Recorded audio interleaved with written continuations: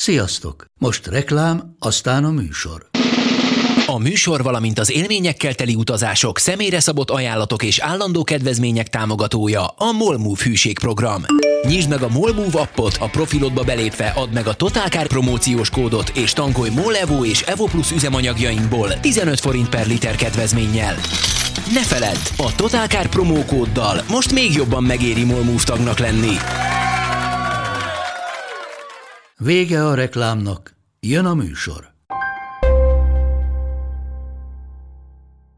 Így van. Nem kell ide szék még. Már miért bejön addigra? Rengeteg bölcs dolgot tudunk mondani Na, addig. Pista, elkezded a sztoridat, amíg kerül Hát szék? az a baj, hogy kiment a Tibi is, meg a Bandi is, pedig ők valószínűleg figyelemmel kísértek, meg szerintem ti is. De nagyon-nagyon érdekes. Nagyon érdekes. Ja, hogy arról van a sztori? Arról van a sztori, szerintem őket is érdekli, mert lesz hozzáfűzni, meg Kopasznak főleg, mert ugye ő autókereskedő, és tisztában van a sajátos kapcsisággal, ami az autótulajdonosokat övezi, amikor árulnak a portékát, hogy igazából mennyire felé tudnak lőni, mert...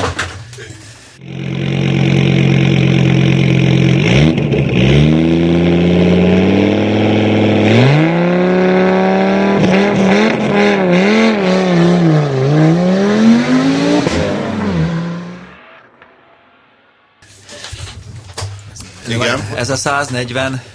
Hűha. Hát, Pista, zavarba hozol. 144. De várják, közben akkor majd megnézem. Mindegy túrt ki, aztán majd belépünk. Kitúrom, és meg közben megmondjuk azoknak, akiket érdekelnek a sorszámok. Így van.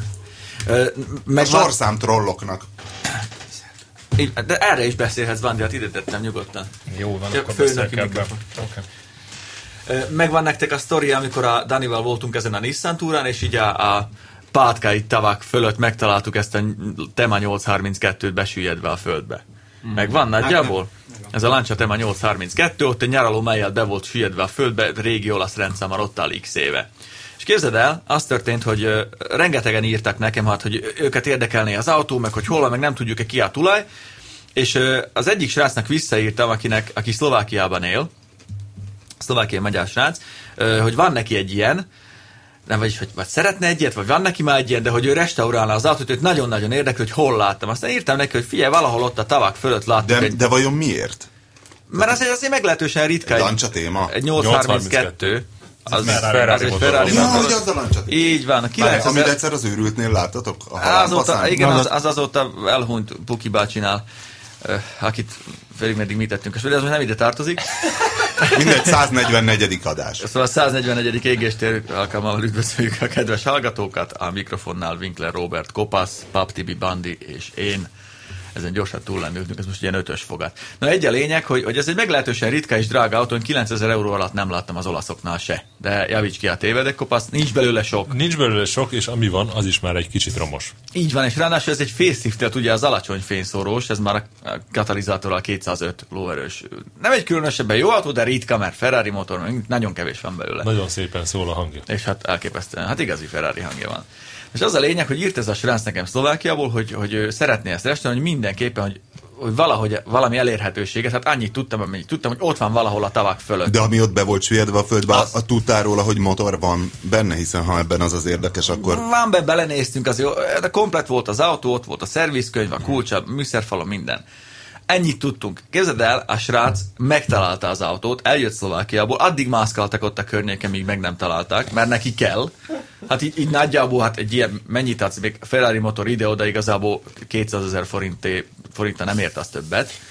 Az a probléma a 832-essel, hogy az egyik haveromnak volt, és semmi nem stimmel a Lanciával, csak a karosszéria elemek. Így Tehát van. azon ilyen eloxált fémdísz lécek vannak az ablak körül, meg minden, és az csak a 832-ben. Viszont ha van embered, aki tud szerezni, már pedig ismerünk ilyet, az nem annyira vészesen drága. Meg ahhoz képest, hogy mennyire ritka egy autó. Az a lényeg, hogy ők eljöttek Szlovákiából, bejárták az egész környéket, ott a Pátkai tó környékét, megtalálták az autót, kinyomozták a tulajdonost, öregem, úgyhogy nincs rajta csak egy régi olasz rendszám. Mondtam, hogy az önkormányzatnak kérdezzék meg, ki ilyen nyaraló. Azon ilyen kár, hogy nem forgattak belőle videót. Igen, és akkor, hogy ők elvinnek. Fog. De ezt megcsinálni. Igen, de hát most már megcsináltak ők, de mindegy. A lényeg az, hogy 2 millió forintot kér a földbe süllyedt autóért. Ez volt a prognózisom, igen. Vagy valószínűleg egy őrülté, aki azt hiszi, de hátsó kerekes ez a nem első. Ráadásul első kerekes? Keresztben van benne. Az európai Oldsmobile Tornado?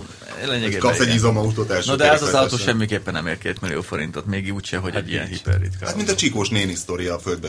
Ugyanez a 100. Mindegyik földbesüllyedt autónak ez a sztoria. Mert tudja, hogy érti. Hogy a tulajdonos azt hiszi, hogy valami hihetetlen kincse van, ami $1 trillió. Ja, és persze nem járó. És ezért ragaszkodik hozzá, és rohasztja ott, és hagyja, hogy az a baj, hogy ha füvön áll az autó, az a legrosszabb, ami történhet vele. Ha betonon áll, az egész jó. Hát ez fűbe állt. De nekem állt betonon a Cougar ugye ott Hohenpoldingban egy fél évet, vagy mennyit állt, gondolom az beton, és annyival korosra indult meg. A murva az egy köztes állapot a fű és a beton között. Igen. Az nem tett neki jót. Nem, meg a pára nem tesz neki jót, de a fű az nagyon rossz. Tehát ott képes átnőni a növény a géptetőn. Hát láttam olyat, hogy kijött a géptető és a sárvédő között egy ilyen bodza, vagy nem tudom micsoda. Neki konkrétan egy bálványfa nőtt ki a Datsunból. Csak ez egy annyira tipikus jelenség, amikor rohasztod otthon, és rengeteg ilyen sztorink van. Mindenki találkozott már ezzel, hogy bácsi Zsiguli, ezt még 74-be tette le ide, az igaz, de azóta meg sem mozdult, és rengeteg, mert ez érték meg. A Laci bácsi Tátrája, arra emlékszel, nem a osztálykiránduláson? Ja, igen. Ő is mondta ott az árakat, hogy ez mennyit ér ott. Hát nem. Szegény. Igen. Sajnos nem. Na, úgyhogy ennyit akartam elmondani, hogy ez egy ilyen jelenség, és nem kéne rohasztani. Ha már értéket akarunk megőrizni, akkor tegyünk is érte valamit. Azzal, hogy áll az autó, azzal nem őrizzük meg. Az a legrosszabb, ami történhet. És amit nem szabad még letakarni ezekkel a Tesco-s ilyen nylon zacskókkal, amit lehet kapni ilyen garázs, vagy nem tudom minek árulják azt ilyen húzat. Garázsponyva, vagy valami. Hát valami ilyesmi, azzal le takarják. Dúsztolódik alatt a frankon. Pontosan. Olyan kell, mint amit aminek a Asszúr motorja állt ilyen felfújható buborékban, tudod, hogy így keringeti a levegőt, meg pormentes. Hát ezeket nem úgy keringetik, de egyébként ez minden régi dologgal így van. Tehát ha valakinek van otthon véletlenül a családból rámaradt egy római ezüstpénze, egy rendes... Használni kell? El kell költeni, az a legjobb. Egyrészt, másrészt, hogy azt se gondolja, hogy az is egy ilyen pár ezer forintos tétel. Tehát azt gondolná, hogy úristen, egy római ezüstpénz. Tehát tudod, hát azért a római birodalom majdnem akkora volt gazdasági szervezet, mint egy Európai Unió. Tehát, vagy a régi dolog, rám is maradt öregapámtól egy, nem is tudom már, Certo Box, ez van ráírva, fényképezőgép, és én is azt hittem, hogy hű, ez majd valami érték, de hát ez is ilyen, mit tudom én, ha egy 1000-est kapnék érte, és akkor még át se lennék nagyon verve.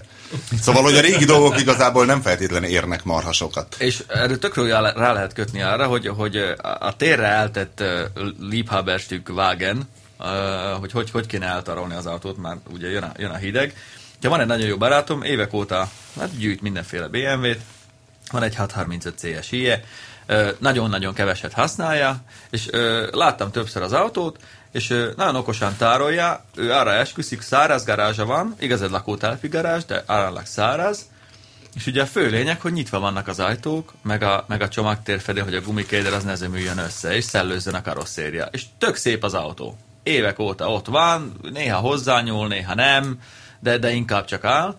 De ő erre esküszik, hogy néha megszilikonozza az izét, megmozgatja, hogy ne tökösödjön el a gumi, hogy ne laposodjon el, és ennyi az egész. És nincs semmi baja az autónak.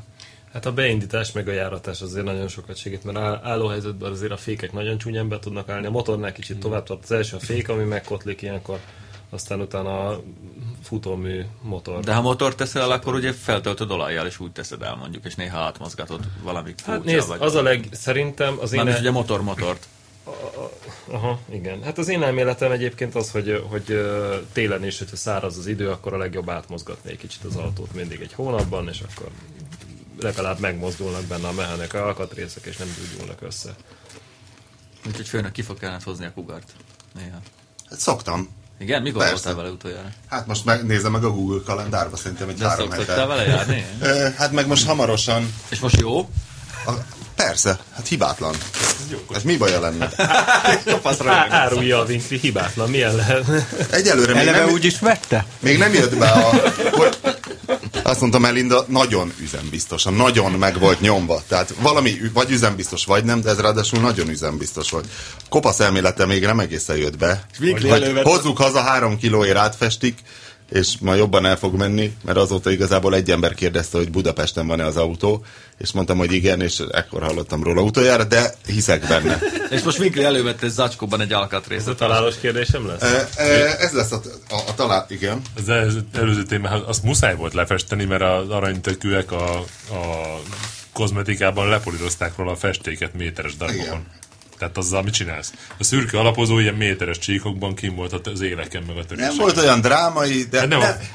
Nem a kopasz, én nem azt mondom, hogy nem hiszek neked, azt mondom, hogy egyelőre még nem tűnik teljesen beváltnak, de hiszek az egészben, tehát ezt simán el tudom képzelni, hogy akár májusban például jön a következő érdeklődő. Aki megkérdezi, hogy Budapesten van-e az autó. Te már figyeled, hogy mit vett elő Winkler, mert úgy néz ki, mint egy műanyag crackpipa?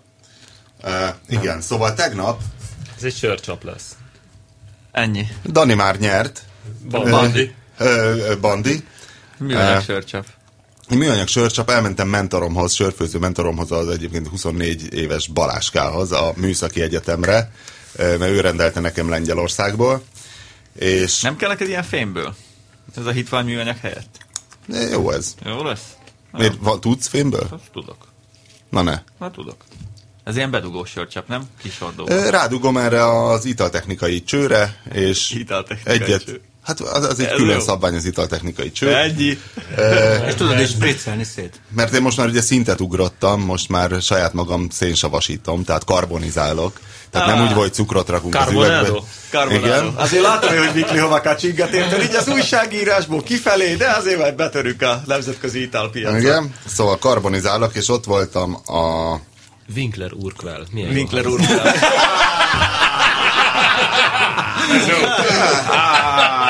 Ez jó volt. Ez ott van. Egy komoly márka születésének bölcsőjénél. Legyen szíves egy Barna Winkler. És Balázska épp a mesterképzésére vizsgázik, és akkor kérdeztem, hogy az Műszaki Egyetemen hol. És mert ugye egy éve, vagy hát mikor volt a Rezesova sztori, amikor Meleg Gábor beszopatott azzal, hogy akkor mehetek hozzá interjúra, és akkor ott közölte, hogy igazából ő csak beszélgetni akar, és nem írhatom meg, de ott is egy jó másfél órás kaland volt, mire megtaláltam a megfelelő épületet. Nem tudom, hogy ti melyik részére jártatok a Műszaki. Mindegyikre. Én bejártam ott az egészen. Figyelj, de a épület önmagában olyan, hogy úgy eltévedsz, hogy ott megtalálni egy épületet. Frankon. Egyáltalán. Frankon nehéz. Vannak térképek egyébként. És amikor fölhívtam, hogy itt vagyok, kérdezte, hogy hol. Én már készültem, kérdeztem ott egyetemistákat, akik jöttek, hogy hello, ez most melyik épület? És akkor gyalogoltam még 20 percet. Nem tudtak rá válaszolni. Mondták, hogy hát ez az északi tömb. És mondom, melyik bejárat? Északi bejárat, de mondom, ez igazából nyugat felé néz. Mindegy, északi bejárat, jó? Engem egyszer vitt le ott egy srác a büfébe, ott hagyott, fél óra volt, amíg kitaláltam azt meg. A büfébe, az alaksorban van a pincér. Eleve az, hogy a Szabadsághídtól északra, vagy délre, stb.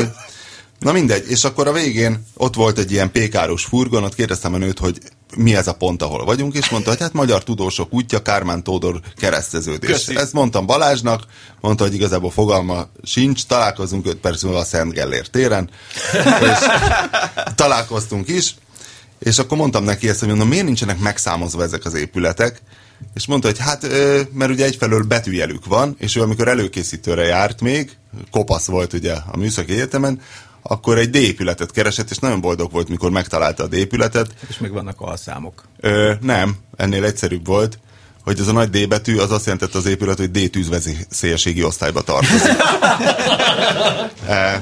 Majd aztán átnyújtotta a csapot, amit Lengyelországból rendeltek, amivel úgy érzem, hogy majd életem megváltozik, és aztán így elkezdett gondolkozni, és ez lenne a kérdés a Műszaki Egyetemet végzett kollégákhoz, hogy elkezdett gondolkozni, hogy egy ilyesmi miatt tulajdonképpen majdnem ki is rúgták egy vizsgáról, hogy ez csap vagy szelep. Ez szelep. Mert? A csap az olyan, mint a golyós csap.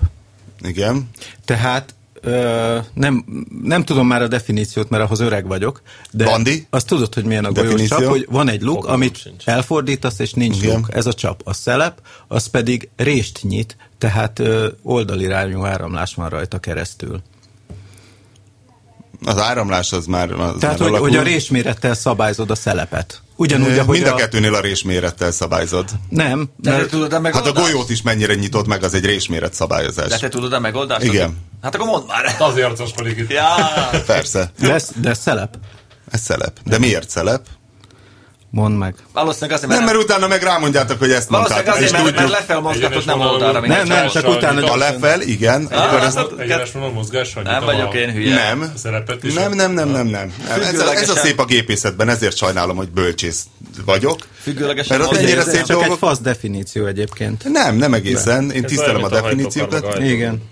Hogy ehhez képest tényleg, hogy a szelepnél az áramlás irányával párhuzamos az árás, a csapnál pedig az áramlás irányára merőleges. Azért rajta voltam. Ez azt mondtam, hogy van oldal. Ezért mondtam, hogy mondjátok meg, mert utána ez lesz, hogy ezt mondtam. Én simán vállalom, a hülye szerepét én nem tudtam.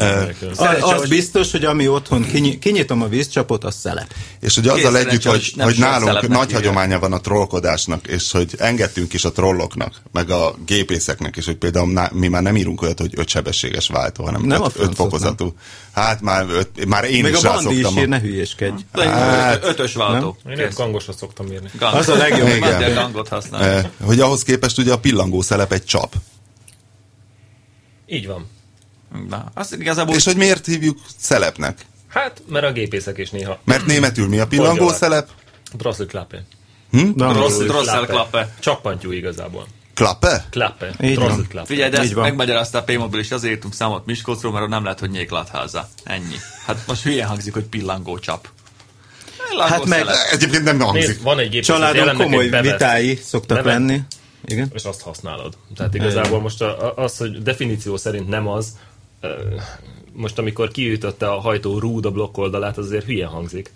A vidéki szerelő nézne rád, mi ütötte? Ha azt mondod, hogy kikönyökölt a hajtókar, akkor mindenki tudja, hogy miről van szó. Kiszaposodott a szilárd. Hülyeség. Így van. Meg mindig vannak ilyen barmok, akik elkezdik elemezni a izét, és akkor van ilyen, hogy azt mondják, hogy elektromos meghajtás, és akkor minden ilyen szóra van egy darab műegyetemi tanár, aki azt mondja, hogy a motor az hajt, a ricinus az meg meghajt, és akkor minden ilyen fasság van, minden tanárnál van egy-két ilyen baromság, hogy az azt nem szabad mondani. Nem mondom, hogy tudományos értekezésben legyen pontos a definíció, csak kényszerencs, hogy mi nem ilyeneket írunk. Én már az általános iskolában megismerkedtem az ilyenfajta trollkodással. Nálunk a Szombathelyi Bolyai János gyakorló általános iskolában 2 gyakorlati tanár volt a Kacler, meg a Bőcén.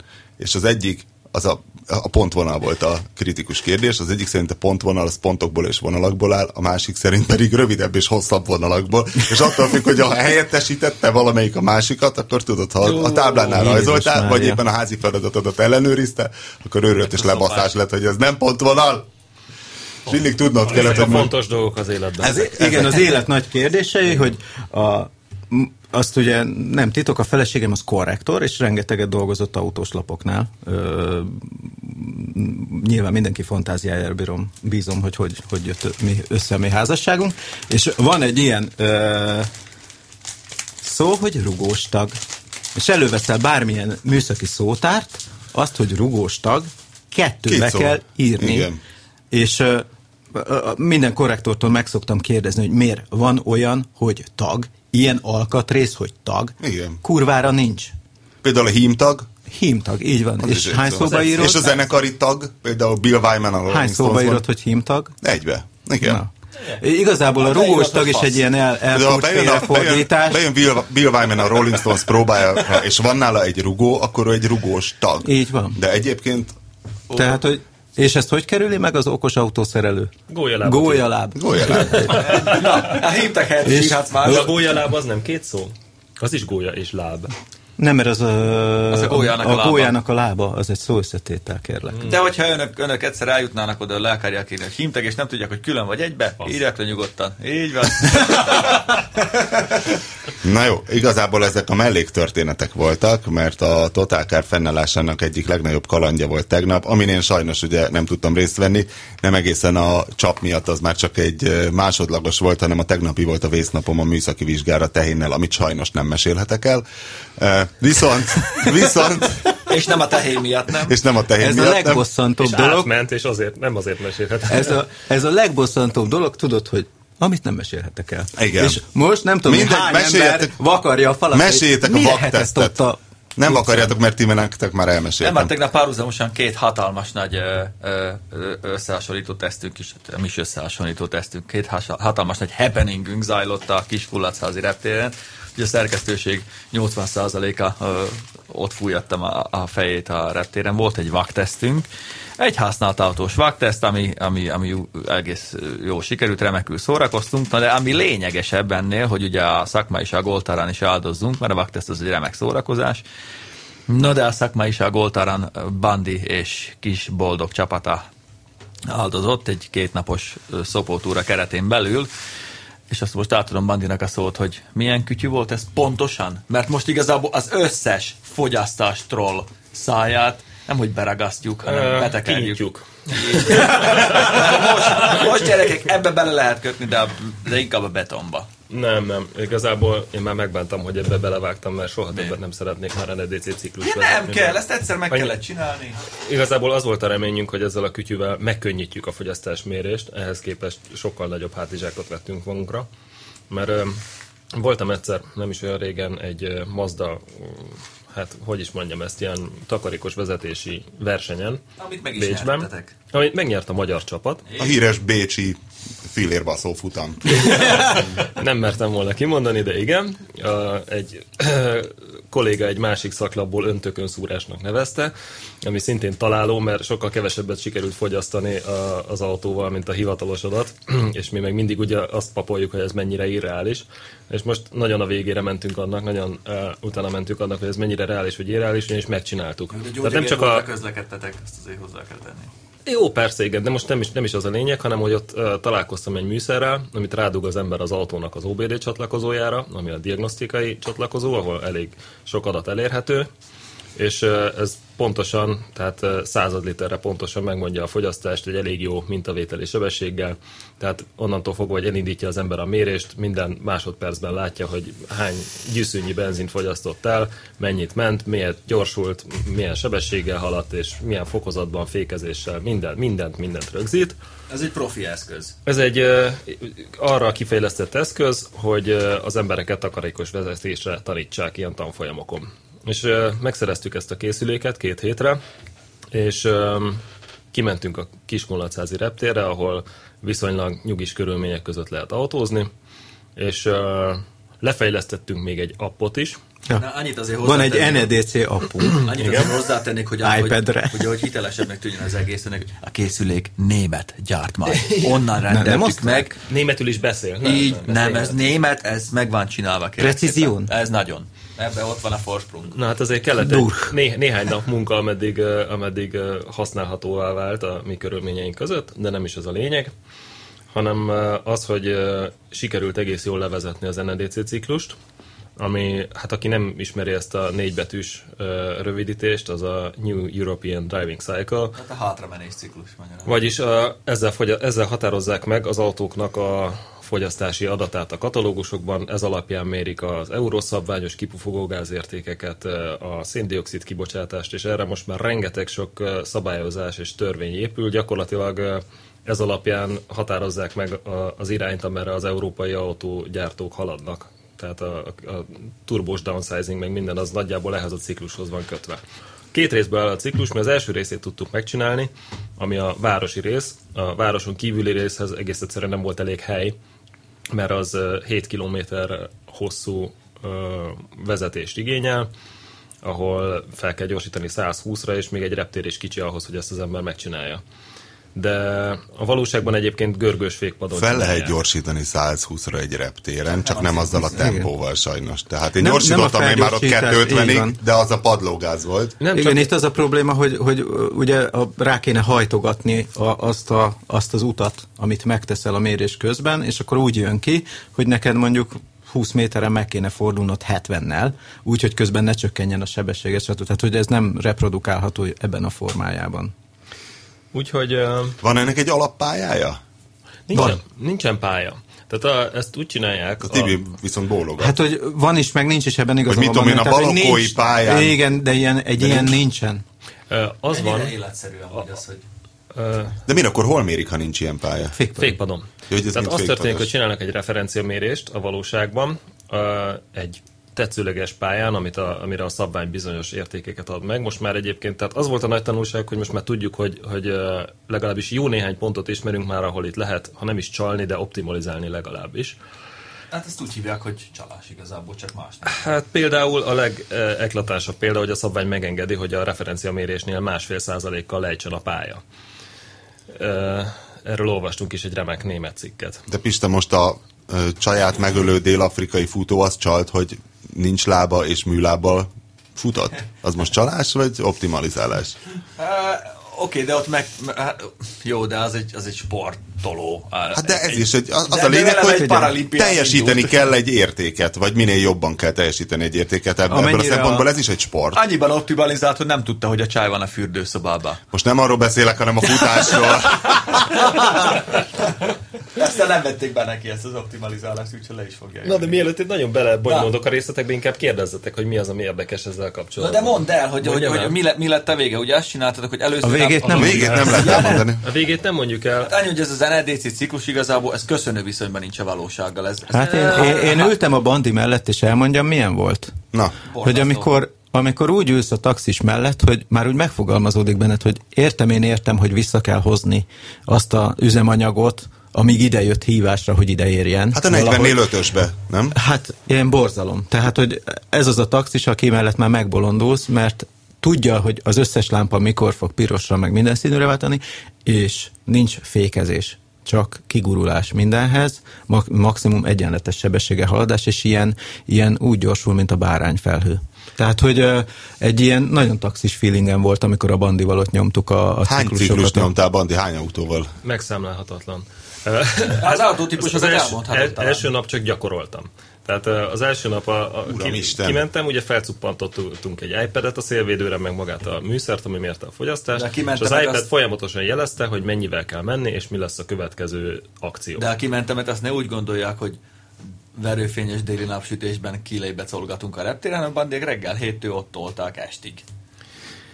Na, hát azért annyira nem volt szenvedés. Én egyébként kicsit más véleményen vagyok, mint a Tibi. Lehet, hogy azért, mert nem ültem magam mellett, de nekem ez a vezetés, én azt hittem, hogy ez sokkal irreálisabb. Tehát a gyorsítás, az 1-esben nagyon tetű, 2-esben még mindig lassú, 3-asban már egészen emberes, mert ugyanolyan gyorsítást produkál 1-esbe, 2-esbe és 3-asba. A fokozatok elő vannak írva, hogy mikor hányasba kell menni. És nem sebességek vannak előírva, hanem fokozatok és fordulatszámok? Vagy nem, sebesség van előírva, és az is, hogy milyen sebességet milyen fokozatban kell megcsinálnod. És igazából hát fékezgetni tényleg csak a megálláshoz kellett, tehát amikor kikuplungol az ember 10-nél, elvileg 10-nél, akkor megállhatsz utána fékkel, de mindemellett rosszabb fogyasztást produkáltunk, mint amit én tudok például a városban, hogyha takarékosan vezetek. Tehát most nem nagyon nagy különbség volt, az egy nagy tanulság, hogy nagyon nagy különbség a hideg vagy a meleg üzem, tehát hogy hidegen indulsz-e, hogy hány fokron indulsz, vagy hogy melegen, de még a meleg, tehát a jobbik értéknél, ami mondjuk ilyen 2 literrel jobb volt, mint a hideg indítós érték, még a meleg értéknél is én 2 literrel kevesebbet tudok fogyasztani, hogyha nincsen túl nagy forgalom a városba. Tehát mondjuk a Fiesta ST, aztán elmondhatjuk, hogy én városba, amikor hazamentem Szentendréről Csepelre, este 7 körül, amikor már viszonylag jó a forgalom a rakparton, akkor én azzal 5,5 literrel tudtam közlekedni a Fiesta ST-vel, és ennek a gyári értéke azt hiszem 7-9. Igen, de tehát, hogy annyi van még ugye a városi ciklussal, ami nekem bajom van, hogy gyakorlatilag olyan, hogy te egyenesen mész, alig van benne, és nagyon lagymatag gyorsítások vannak, fékezés nincs, ilyen nincs a városban, hogy nincs fékezés, bár igazából mondjuk az idő szempontjából tök mindegy, hogy fékeztél-e, vagy kigurultál, de ha megnézed a ciklus idejét, akkor 30% ácsorgás, meg 30% motorfékezés van benne, és amit mész, az a maradék harmada idő, az ilyen rendkívül álmatag gyorsítás, és nagyon kevés egyenletes sebességgel haladás. Én nem érzem, hogy ez reális lenne, továbbra sem. Szerintem meg nincs szükség rá egész egyszerűen. Az meg a másik. Tehát, amire kitalálták egyébként valamikor a 80-as években, hogy egy reprodukálható mérés legyen, amivel kipufogás. Ez a 90-es. Akkor adták hozzá az 5. sebességet, hogy egyáltalán... Nem, ez a 96-os ciklus. Korábban is volt valami. Volt egy update-elt azért komoly update volt. Régen találták ki. A kipufogó gázmérésre egyébként szerintem egész jó, mert elméletileg itt hidegen kéne indítani. ott is vannak azért toleranciák, tehát 20 és 30 fok között, amit én hidegebbről indítanám, de egyébként nagyon sok mindent elért, tehát én dicsérném is, tehát olyan szempontból, hogy az eurószabványok, az Euró 5-ös, 6-os autók, amik most vannak, azok azért részben ennek a ciklusnak köszönhetjük, hogy kevesebb korom jön ki a dízelekből, kevesebb szénmonoxid, meg nitrogénoxid a benzinesekből, tehát sokkal tisztább levegő jön ki a kipufogóból, és ez ennek köszönhető. Az, hogy most ez nagyon elavult már az a ciklus így 20 év alatt, az egy másik dolog, mert tényleg az autónak, meg az, hogy mennyire optimalizálták a gyártók az autókat, tehát lényegében a hosszú 1-es, 2-es, 3-ast, meg az összes hosszú áttételt, azt ennek köszönhetjük. Hogy itt elő vannak írva, hogy elő van írva, hogy milyen sebességfokozatba kell menni. Hány és milyen autó volt? Ezt még igen, ezt akartam. 3 autónk volt, egy dízel, Renault Megane, egy Fiesta ST, ami egy turbós benzines volt, és egy szívó benzines Mazda 3. 2 liter 120 ló. Igen, és egyébként nem... Ő ugye azzal verekedte be ide magát, azt azért elárulhatom, hogy a múltkor csináltunk egy ilyen hasonló, de gyakorlati fogyasztóskört, hogy elmentünk ugyanarra az útvonalra, és egymás mögött mentünk, nagyjából próbáltunk ugyanúgy menni, cserélgettük a vezetőt, cserélgettük az adott sorrendet az autók között. Nyilván ez nem egy exakt mérés, de azt mondjuk, hogy gyakorlati szempontból megmutat valamit, és ez azt mutatta meg, hogy ilyen városi, elővárosi, országút és autópályás vegyes forgalomban az adott útvonalon azt hiszem ez a Mazda volt az egyik legtakarékosabb, és a másik azt hiszem egy DSG-s Golf volt, de aztán utána megnéztük a Sprit Monitoron, és kiderült, hogy a gyakorlat azt mutatja, hogy a DSG-s Golfok azok ugyanazzal a motorral vagy fél literrel kevesebbet fogyasztanak átlagban, mint ha kéziváltós, mert egyszerűen sokkal okosabb váltó, mint az ember. De ezt én is észrevettem, hogy gyakorlatban valóban így van. És ott volt kis turbós motor, az is olyan elfogadhatót fogyasztott, és volt valami, ami sokat fogyasztott. Hát az EcoBoost 1000-es Focus. Nem fogyasztott az se olyan sokat. De többet, mint a többi. De többet fogyasztott, igen. Tehát, hogy a gyakorlat nem igazolt, és akkor mindenképpen akartunk egy ilyen gyenge, de szívó benzinmotort. No, de ami a lényeg... Hát igazából a gyilkos ciklusokon kívül még csináltunk még egy mérést. Ez. Különböző üzemanyagokkal, ugyanis a Ford volt olyan jó fej, hogy kihozott nekünk egy prototípust, ami bezúzásra van számva. Külön üdvözöljük Ágó Bélát. Így van, aki van, nagy valószínűséggel hallgat minket majd előbb-utóbb. És ő segített is nekünk ebben a mérésben, mert egy tesztautónál tehát nagyon nehéz üzemanyagot cserélni, mert ki kéne autózni a tankból üresre, ki kéne autózni üresre a tankot, feltölteni, akkor újra átöblíteni, tehát itt nagyon, nagyon macerás különböző üzemanyagokat összehasonlítani valós körülmények. Hát lehetetlen, hiszen nem tudod kiautózni, hiszen akkor vajon hol rohadok le, vajon az Árpád híd belső sáv el, vagy előzés tehát közben. ezt hosszú távon lehet igazából vizsgálni ezeket a dolgokat. Na de ezt az autót megbonthattuk, gyakorlatilag azt csináltunk valamit akartunk, mert ez az úzdába megy majd hamarosan. És ezt tegyük hozzá, hogy most nem fényezni akarom, de ritka a Bélához hasonlatos műszaki ember, aki tényleg érdekel, hogy megy tönkre egy autó, és nem tettük tönkre. Nem tettük tönkre. De őt érdekelte. De benne volt a kalapban. Benne volt a pakliban, és ő is tudni akarta, ő tényleg nagyon bele. Nyilván nem a prémium és a sima üzemanyagokkal lett volna a tönkretétel. Nem, hanem alternatív üzemanyagot is kipróbáltunk. Úgynevezett jövedéki csalásokról beszélünk. Én úgy tudom, hogy nem... mi nem csaltunk. Mi nem csaltunk. Az üzemanyag maga az nyilvánvalóan áfacsalásból származott, mert 280 forintért vásároltam az egyik hipermarketben. Úgyhogy az biztos, hogy nem áfával terhelt étolaj volt. De mennyi most az LPG? Az is így van, nem? Ilyen 280, 300. Nem tudom, én Párkányban tankolok. És ott mennyi? 75 cent. A lényeg az, gyerekek. 200. Lényeg az, gyerekek, megnéztük, hogy bírja a TZ. Hát az a lényeg ugye, hogy most Magyarországon azért van gázban az LPG forgalmazás, mert egyfelől van egy rezsicsökkentés, amikor a piaci ár alá nyomják népjóléti intézkedésként szavazatmaximálási alapon, ugyanakkor viszont emelgetik a jövedéki, tehát ugyanaz az egyik felhasználási célra drágább, szándékosan, a másik pedig olcsóbb, és hogy ezért tehát sokan otthon fejtegetik a PV gázt. Én a Párkányban tankolók táborát erősítem. Mindenesetre megnéztük, hogy bírja a TDC az étolajat. Megnéztük, hogy bírja az étolajat, és szerintem nem követtünk el egyébként jövedéki adócsalást, mert nem töltöttük bele a tartályába. Az volt jó ugyanis ebbe az autóba, hogy mivel azt csináltunk valamit akartunk, megbontottuk az üzemanyagrendszerét. És infúziós alapon ment bele? És szó szerint. Kannából, a utas oldali lábtérből. AC pumpa se kell, mert csak fölpókozod a szélvédőre az étolajos flakont. És ejtőtartályos rendszerben megy. Kannázgattunk egyébként, de egy TDC-nél én nem voltam annyira otthon. Én azt hittem, hogy ezeknek van az üzemanyagtartályában szivattyú, de nincsen. Ez is ugyanúgy szívja fel az olajat a tankból, mint egy sima adagolós autó. Úgyhogy meg tudtuk csinálni ezt viszonylag egyszerűen, hogy lekötöttük a csöveket, belelógattuk a kannába, és hát megfelelő tudományossággal átöblítettük a rendszert, meg átlátszó palackba megnéztük, ameddig már, tehát látni lehetett a színén is, meg az autó hangján van, igen. De a prémium és nem prémium között is volt egyébként mondjuk igazán tudományos az lett volna, tehát az átöblítettséget akkor tudod megnézni, hogyha jársz egy kicsit étolajjal, majd ezt leereszted, és azon sütsz palacsintát. Hiszen akkor tudod, hogy tényleg csak az volt. Nem gyulladt fel a serpenyő, akkor... Igen.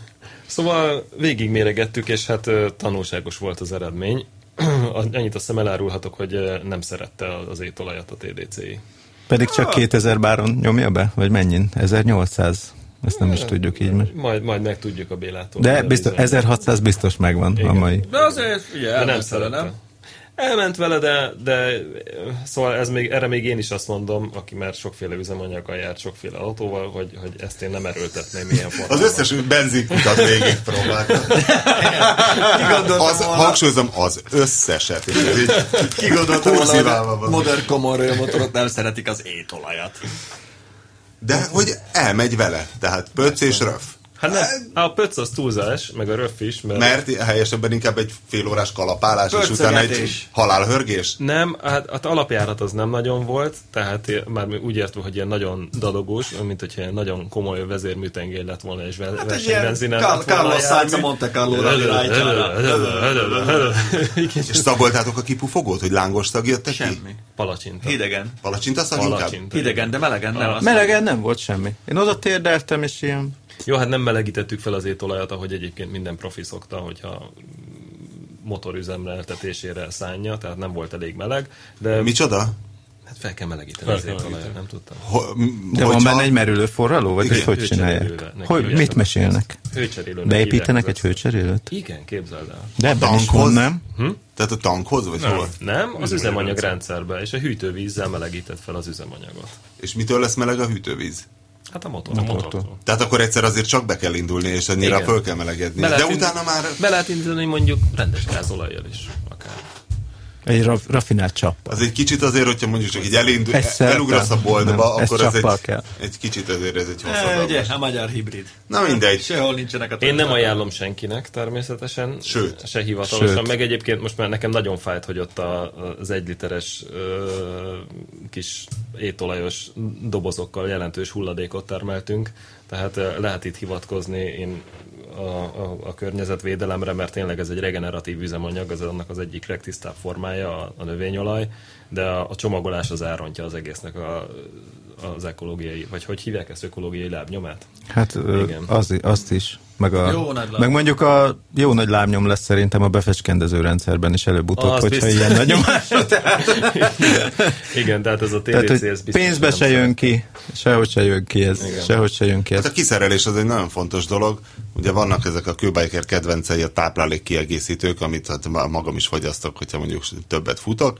És az ilyen ultrafutók, akik már nagyon sok kapszulát kell bevennie, ilyen-olyan vitamin, ilyen-olyan regeneráló bizbasz, hogy van olyan, amelyik kiszámolta összesen, hogy akkor egy nap ugye hány ilyen kapszulát fogyaszt, és azok a kapszula héjak. Tehát azt így összerakta, hogy az hány gram lesz. Tehát mit tudom, Vazár Attila például az egyik legeredményesebb magyar ultrafutók, ilyen Bécs-Budapest ultramaratonokat szokott nyerni, hogy neki egyszer benéztünk az Ultra Balatonon a furgonja hátuljába, és ott volt ilyen tálcák, ott voltak ilyen bádog tálcák, az egyik felén kapszulák, a másik felén szalonnapörc és lilahagyma.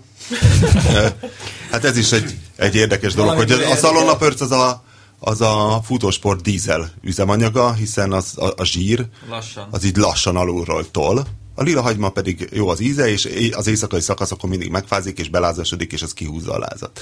Na mindegy. Szóval egy rendes ultrás, ha összeszámolja, hogy mennyien kapszulát visz be, mint mondjuk az étolajos flakon, ugye egy csomagolóanyag, és van ezért, aki szétszedegeti a kapszulákat, és külön kiskanállal. Tehát kiadagolja magának a port, hogy ne egyen már meg napi 3 gram ilyen tök fölösleges bélben oldódó műanyagot.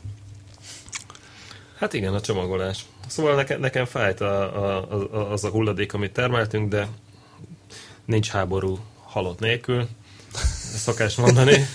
Úgyhogy ezt most a tudomány érdekében megtettük, amit meg kellett. Így van. És mellé még csináltunk egy vaktesztet is. Hát egyébként meg, hogyha jövedéki adócsalás, hát most érted, most hol a elnöke, érted éppen. Tehát van most itt egy kis 280 forintos üzemanyagot.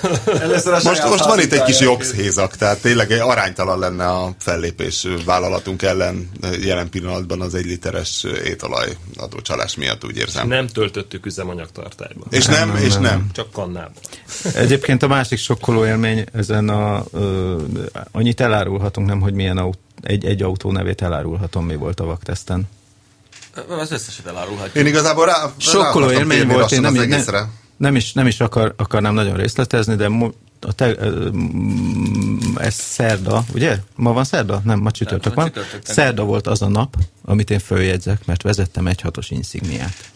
Szívó 1.6-os szívó alapkivitelű Insignia. Hátul kurblis ablak. Semmi ködlámpa.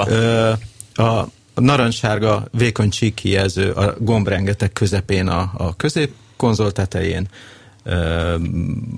Mit mondjak még? Szövetkárpit. Itt ott egy pár. Nem volt Indian Summer se benne? Nem volt benne Indian Summer, de most már értem, hogy miért van a teszt. Az 500 000 forintos bőr az a Insigniában. Hát ez tulajdonképpen az ilyen házi. Könyöklő volt elő. Volt szövetbevonatú könyöklő volt, én úgy emlékszem. Mentem vele. A Weltautótól hoztuk ugye a használt autókat. Ez a házi sauna. Kérdeztétek, hogy ez hogy kivett ilyet, vagy honnan került? Nem, ez területi képviselőautó. Nyilvánvalóan ilyet ember magának nem vesz. Csak előbb volt villanyabban. Ezt így mondom.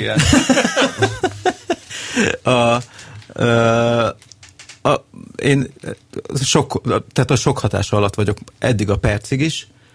Ekkora korzában én még nem ültem. Pontosan olyan szaga van, mint egy alapkivitelű korzának. Nem véletlenül bőrülésesek a tesztautók az Insigniából. Hány éves volt az autó? 2010-2011-es kocsik voltak minden 4. 4 év alatt nem ment ki belőle? Nem.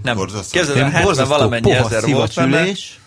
És ilyen nagyon jellegzetes szaga volt. Amit mondott a Kopasz is, meg a Sipos úr is, hogy ez a szag, ez nagyon jellegzetes, de nem jöttek rá szagból, hogy mi az. De pedig ez annyira Opel Corsa szag volt, gyerekek. Kevés új autóba ülünk.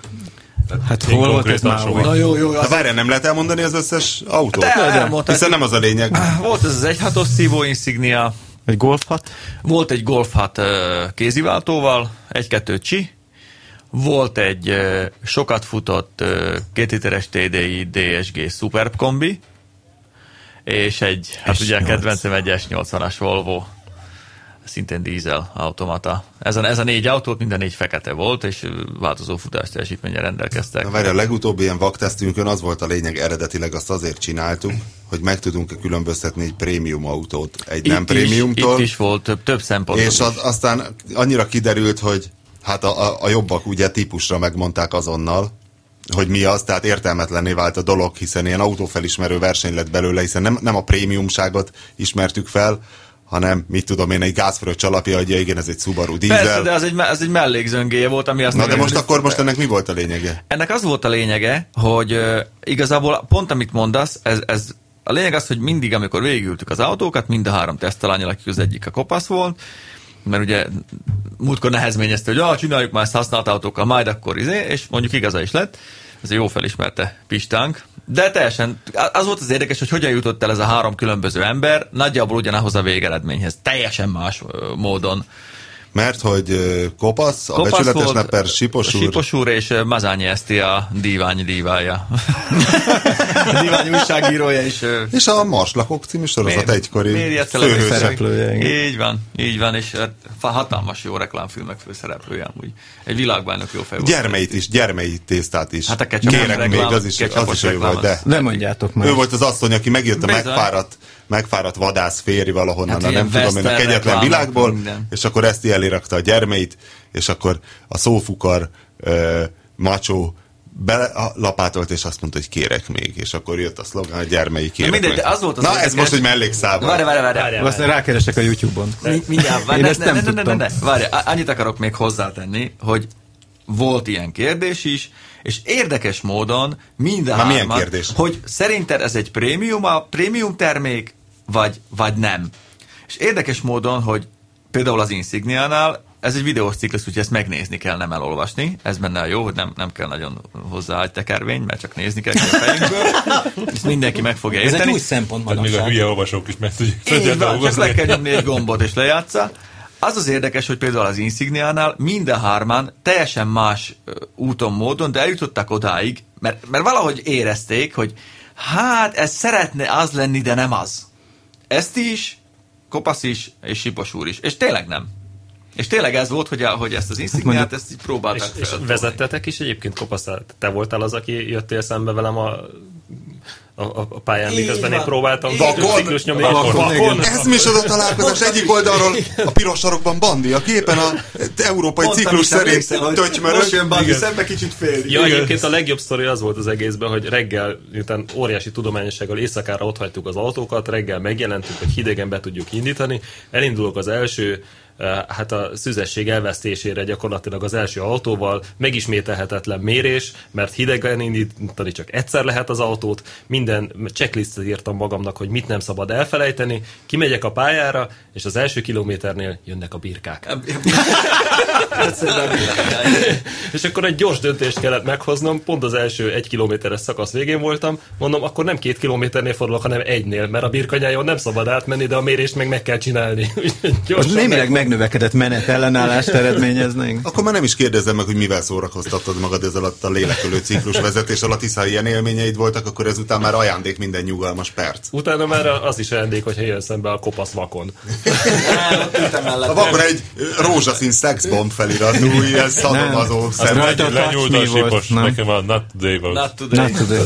De nagyon jó volt. Nagyon jó volt. Milyen Vakon vezetni? Én retteltesen gyűlölök. Az elsőnél, amikor a golfal mentem, akkor annyira bátortalanul nyomtam a gázt, hogy nem látsz semmi, csak mész bele a sötétbe. Szörnyűgokon vezetni. Hogy igazából így fölpakolgattam, és volt nagyon hamar alacsony fordulaton, és nem is figyeltem arra, hogy mehetne, nem nyomtam egy padlót neki.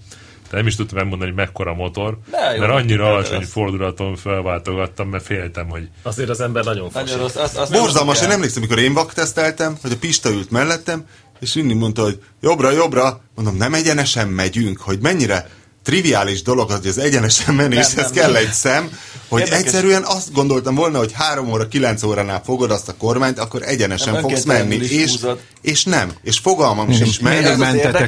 Az az érdekes, hogy... Sose vezessenek, kedves, sose vezessenek csukott szemmel, veszélyes. Most csináltunk egy ilyen biológiával foglalkozó műsort, lényegtelen, de volt például egy ilyen része is. És ott nagyon jól megmagyarázta a tudós ember, aki egy végtelenül rendes figura volt, a Gábor, hogy az ingerek, az átlag ember olyan, az egészséges ember, hogy az beérkező ingerek 90%-át szerzi a szemen keresztül.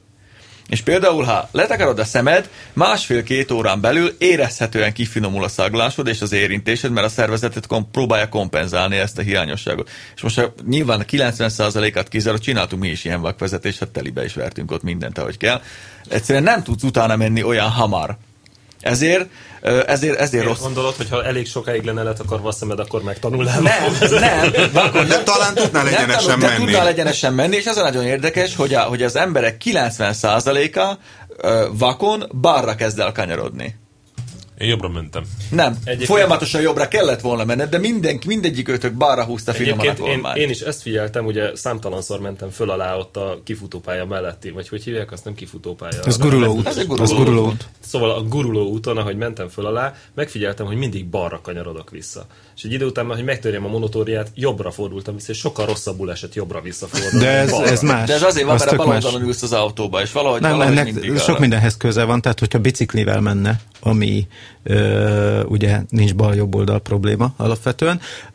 Biciklivel is jobban szeretsz balra fordulni, mint jobbra. De igen, motorral is, hogyha nézegetjük a majri csíkokat, akkor mindig a hátsó motorgumi bal oldalán keskenyebb, mint a jobban. Most eszembe jutott még hogy mennyire tudsz rutinos lenni, hogy most olvasom a Keith Richardson életrajzot, és abban írja, hogy amikor valamik Rolling Stones turné, a Stevie Wonder volt a vendég, és hogy öregem, nem igaz, ez csal, hogy ez lehetetlen, hogy vak, mert hogy ilyen szállodába becsekkolásnál, hogy egyszerűen csak oda megy a recepcióhoz, és simán így elindul a lifthez, bekanyarodik, és megnyomja a gombot, hogy hát Stevie Wonder tudta az alaprajzokat. És hogy sok szituációban nem látszott rajta, hogy vak. És az egyensúlyérzékedben sokkal fejlettem, ugye a térlátás a rohadt lényeges a látásban. A látás nagyon kell az egyensúlyérzékhez. Volt olyan gyerekkoromban, hogy nem volt jó épp a lámpa a biciklimen, természetesen csak egyszer. Meg már elévült. Igen, meg már elévült, és volt olyan szituáció, hogy mentél, és az a fajta éjszaka, amikor ilyen nagyon vastag felhőtakaró van, és olyan helyen mész, ahol nincs közvilágítás. Igen, tehát hogy Jézus, nem látod amikor még biciklivel sem látsz. Igen, nem látod a bicikli kormányt, olyan szinten Na de várjál, azt úgy mész a biciklivel, mint hogyha be lenne kötve a szemed, és így reszkedsz, és nem tudsz egyenesen menni, mert megbolondul az egyensúlyérzéked. Teljesen. Hát az utolsó fotónál állni volt nehéz a kerekeken. Ott az elején billegtünk is. Igen. Volt egy kis fandammozás. Na, jó lesz. Mindenképpen várjátok ezt a tesztet, majd ha Roberto megküzdött a 130 gigányi nyersanyaggal, akkor majd ebből lesz egy remek videó. Meg hát a fogyasztós teszt az meg nagyon-nagyon tanulságos. Hát abból sok anyag fog készülni, azt hiszem, a következő hetekben. De rengeteget tanultunk belőle, az biztos. Minden mellett oltári nagy ötletünk van Bandival, ha ezt decemberre sikerül összehoznunk, akkor valószínűleg kirúgjuk a magyar internet oldalát a mi kis 3 részes sorozatunkkal, de ez most csak ennyit van. Ez most csak ennyi, hogy maradjon mindenki kíváncsi. Én meg tudom a jövő heti lottószámokat, de nem mondom meg. Ennyi, végeztünk is szerintem. Nem? Köszönjük szépen, találkozunk jövő héten a 145. Égéstérben a viszonthallásra. A műsor a Béton partnere.